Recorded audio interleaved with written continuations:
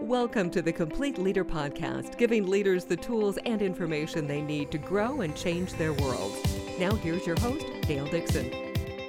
Lower costs, increase productivity, and maximize profits by making happiness a priority. Welcome to the Complete Leader Podcast, everything you need to become a high-performing leader. I'm your host, Dale Dixon. On the show today, Valerie Alexander. Former securities lawyer, investment banker, and screenwriter, Valerie Alexander now tours the country as a keynote speaker and corporate trainer, working with outfits that want to retain their top talent through a focus on workplace well-being and equal opportunities for women. Valerie has written 3 books on these topics, and she owns the trademark on the phrase, as a second language, for books in the personal growth and self-help space, under which she has published 1 more book, has 4 others under contract, and several more in the pipeline. Valerie, you are hopping. Thank you, Dale. So great to talk with you. We've got to stop, first of all, and better understand as a second language. Tell me the story behind that. The story of how I came to write the book was that my husband and I were going through a very tough time. We were both screenwriters. Our union was on strike, the WGA. Some other things were going not so great in our lives. And at one point he said to me, I can't believe you can stay happy through all of this. And I said, yeah, it's not even my native language. And as soon as I said that, it made me realize that's true, that people aren't raised speaking of a language. They're raised speaking the language that's spoken in their home, but if they want to learn a different language, they have to train for it. They have to take classes, they have to practice, they have to do homework, they have to give themselves time to learn it. If you were raised in a house where everyone spoke Greek, you would speak Greek. But if you were raised in a house where nobody spoke Greek, you wouldn't expect yourself to just start speaking Greek. Or if you decided to learn it, you wouldn't say, well, I'll read a book and then I'll be fluent. Or I'll give myself a week and I should start having Greek thoughts. And I think the same is true for so many things that we expect of ourselves. We expect ourselves to be able to be happy. We expect ourselves to be able to be successful or to be good parents or to know how to stay in shape or to be creative. And if you weren't raised with that skill set, then you need guidance and you need help. And that's the basis for the books, for all of the as a second language books. I studied language instruction extensively before writing the first one. And I've discovered the format for how to teach someone to form the neural pathways in their brains to become fluent in a language they didn't already speak.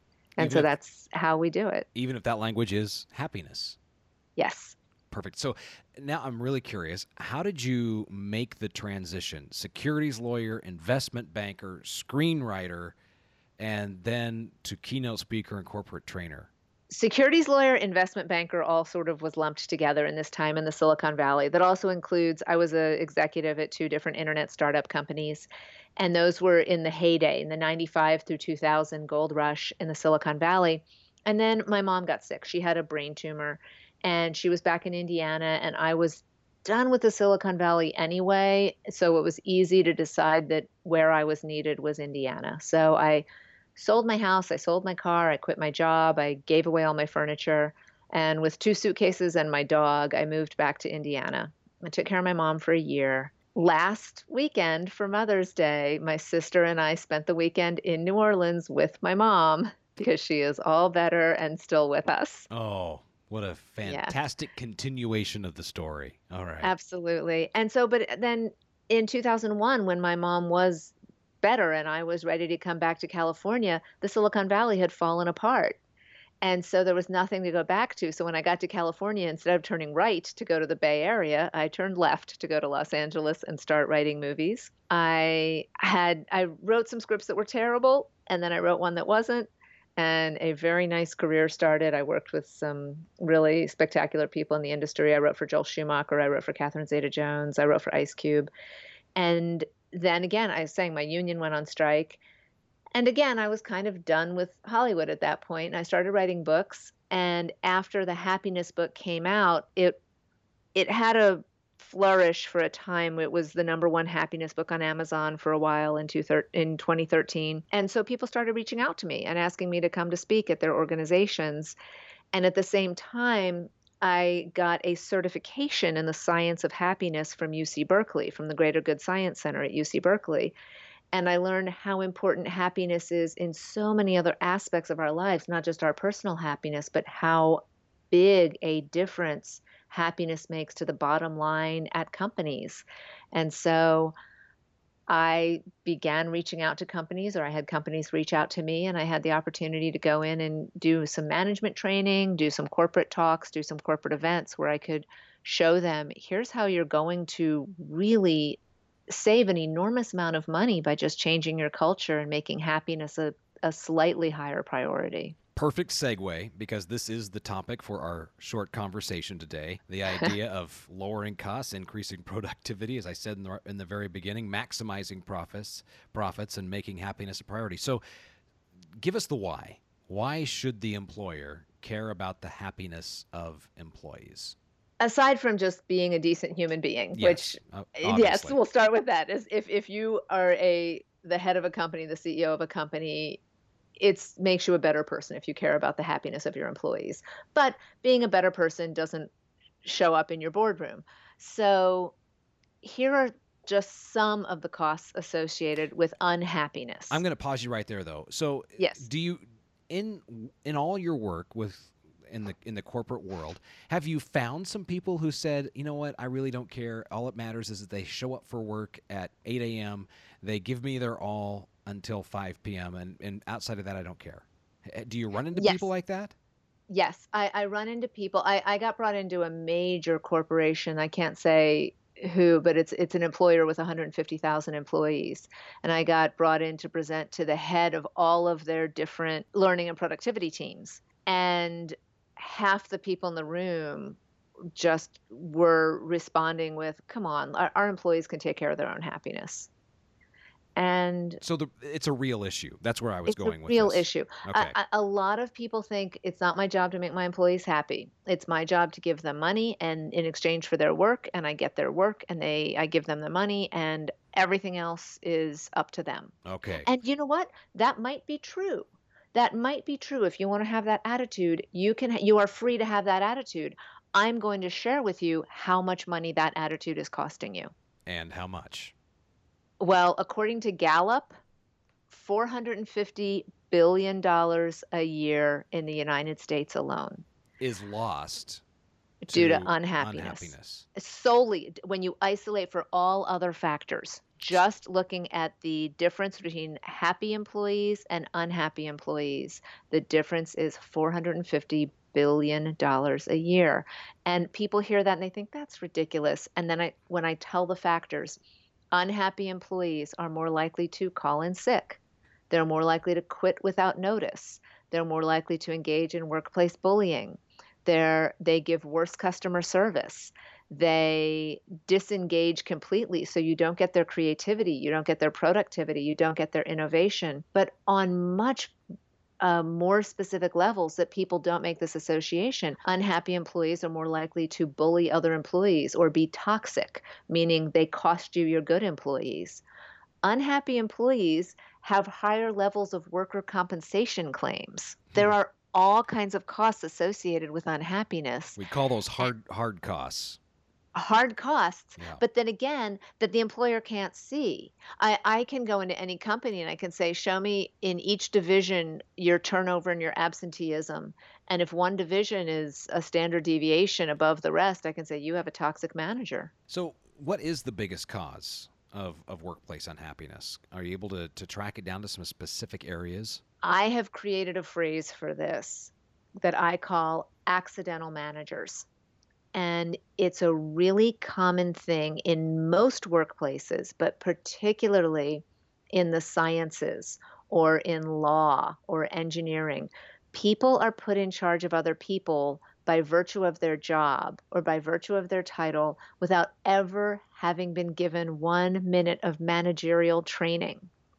I briefly taught at Berkeley Law, and during the semester I taught there, I took an hour out of my syllabus to cover how to speak to your secretary. And a lot of the students in the room thought this was a waste of time. And then a year later, 2 years later, I started getting the emails. Oh my God, you were so right. because lawyers are put in charge of other people, but they're not thought of as managers. Doctors have an entire group of people that answer to them and whose effort they need and whose loyalty they need and whose buy-in they need, but they're never given any training in how to speak to these people. And one of the biggest problems is there is an enormous disconnect in belief at the managerial level between what motivates workers and what we think motivates workers. The Harvard Business School is one of the many. There's about three or four large scale ongoing happiness in the workplace studies in this country. UC Riverside, Gallup, Harvard Business School, all of them, all three of those studies have found the number one factor that motivates employees is a sense of accomplishment. Some call it accomplishment, some call it progress, like the feeling that they're making progress on work that matters. And if you think about that, of course that's what motivates your employees. It's what motivates you. What motivates each of us is a feeling we got something done. Your best day at work was the day you got the most done. Your employees feel the exact same way. So if we can give our employees a sense of accomplishment, or we can ensure that they know that their work matters, that they're making progress, that we don't change the goal lines on them, or we don't rob them of the sense of accomplishment that they get for a job well done, they're going to be motivated and they're going to be excited. But Harvard Business School did a study of 667 managers across a wide range of industries. The author was Therese Amabile, who is the head of research for the Harvard Business School. And she gave managers a list of factors that motivate employees and asked, rank these factors according to which is most motivational and which is least motivational for getting your employees engaged and excited. 95% of them ranked making progress last. And dead last. Dead last, even though it should be number one. It should be number one. The feeling that you're making progress on work that matters is the number one motivating factor for employees. And number two is autonomy, which basically means the ability to do your job without somebody else interfering with it. The micromanager, hovering, yes. The helicopter manager. Okay. And yes. You've got a term, rock your employees with AC/DC. What does that, tell me more about that. That's a mnemonic I created so that, because people always remember AC/DC. When I'm live in the room doing this, we have some AC/DC music going. But AC/DC is the 3 steps towards getting the best out of your employees whenever you communicate with them.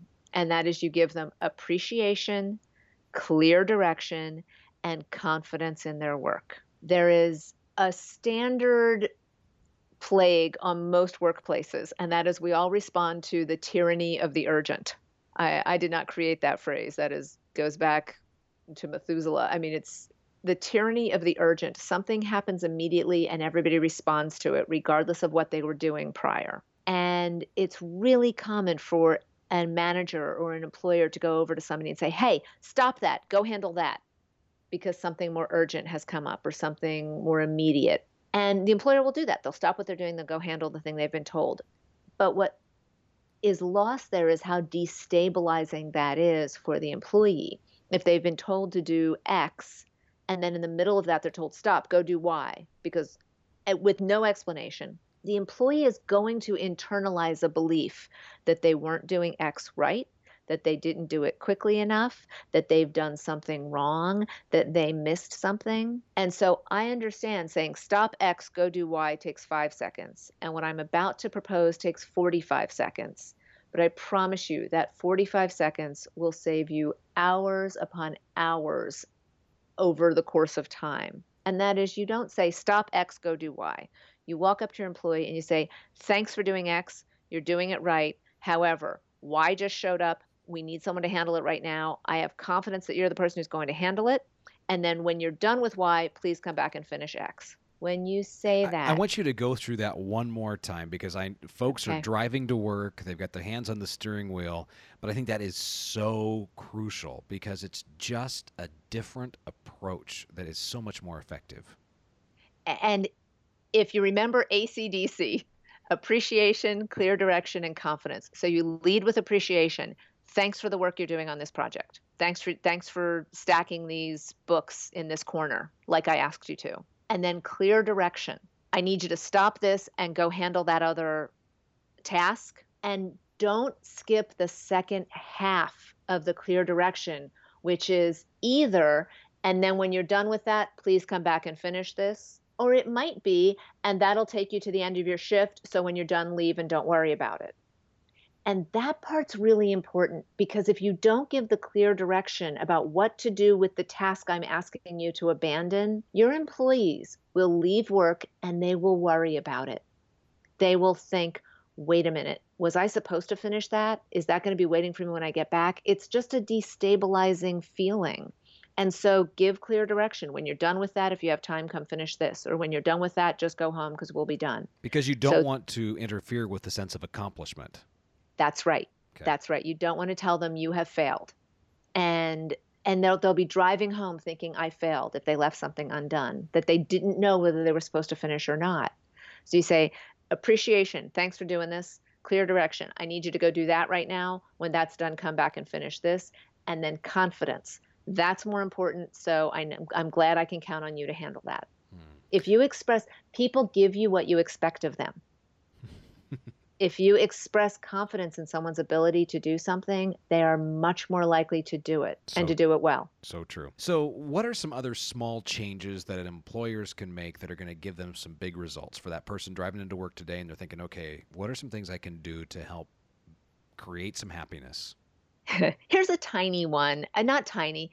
If your company has a newsletter, I hope it acknowledges people. I hope it takes time in the newsletter to acknowledge people for their work. And if you don't have one, think about what you can throw together, one or two. It can be a PDF that goes out once a month or once a quarter even. I worked with a cancer research center that has about 500 researchers and about 2,000 staff that support the researchers. And they had a terrible unhappiness problem among their staff. And I went in, they had a newsletter. I'm looking at the newsletter, and it was talking about a cancer drug they had been working on for 9 years. And it just crossed some level of approval in the FDA. And this was a big deal. And so they had a little blurb in the they had a whole article about it in the newsletter saying, this is all the steps it's been through. It's been 9 years. And then it said, the researchers who worked on this team are, and it listed the names of the doctors. And I was looking at that and I said, so no lab technicians worked on this drug for 9 years? None of these doctors had secretaries who have been on this team for 9 years? And the head of HR looked at me and he said, well, do you think that would matter? And I said, yes, that will matter. Next quarter, when you put this out, if you have an announcement like this, include the names of the lab technicians, include the names of the secretaries. They count, they matter. And he kind of blew it off. He was like, okay, whatever. And I could tell he didn't really take it seriously, but by, goodwill, he did it. He called me after that following quarter's newsletter came out. And he said, I can't believe what's happening here. We have secretaries sitting at their desks crying because their name was in that newsletter. He said, I'm having people come by my office asking me for 5 or 10 extra copies because they want to send it to somebody. I mean, these are tiny, tiny things you can do. And think about the loyalty that buys you. Think about the late nights that someone suddenly paid off for a lab technician because they were acknowledged as part of the team that found a new cancer drug. I mean, these are important things to acknowledge people for doing. So that's a big one. Public acknowledgement is a big one. And then just other small things. If you can afford it and you have the kind of team that might do it, have a hot breakfast in the office once a week for everybody. And not on Monday, then it feels like, part of your task, like Thursday or Friday morning. Try to make it not work related. Try to just have hot breakfast brought in. Breakfast is important in 2 ways. One, it gets everybody there on time. If you do hot lunch on Friday, most people are going to take off after lunch. But if you have hot breakfast on Friday, it gets everybody there. It literally lowers your absenteeism on Friday, and it gets everyone to come in on time on Friday. But breakfast has another really important result. We attach breakfast to nurturing. Breakfast was the meal that generally mom prepared for you. And people feel much more cared for by a company if they're provided with breakfast. It can be once a week. It could be the last Friday of every month, but it creates a community. People feel much more open and comfortable with each other if they enjoy a communal meal that doesn't feel like it's work related. A lunch feels like a working lunch. Breakfast feels like your company's taking care of you.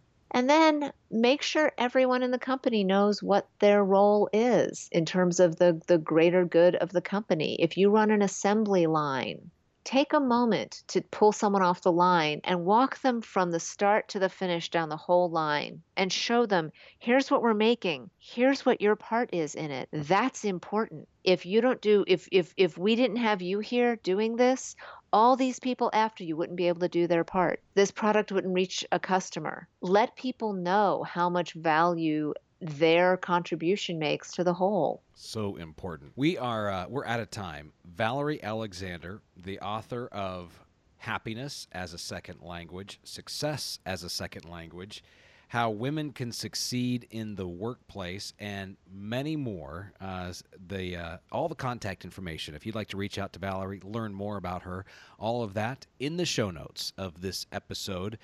Valerie, thanks so much for your time and some great information to help bring happiness to our workplaces. Thank you, Dale. This was a pleasure. Really appreciate it. This is the Complete Leader Podcast, everything you need to become a high-performing leader. Thanks for listening to the Complete Leader Podcast. Find more online, thecompleteleader.org.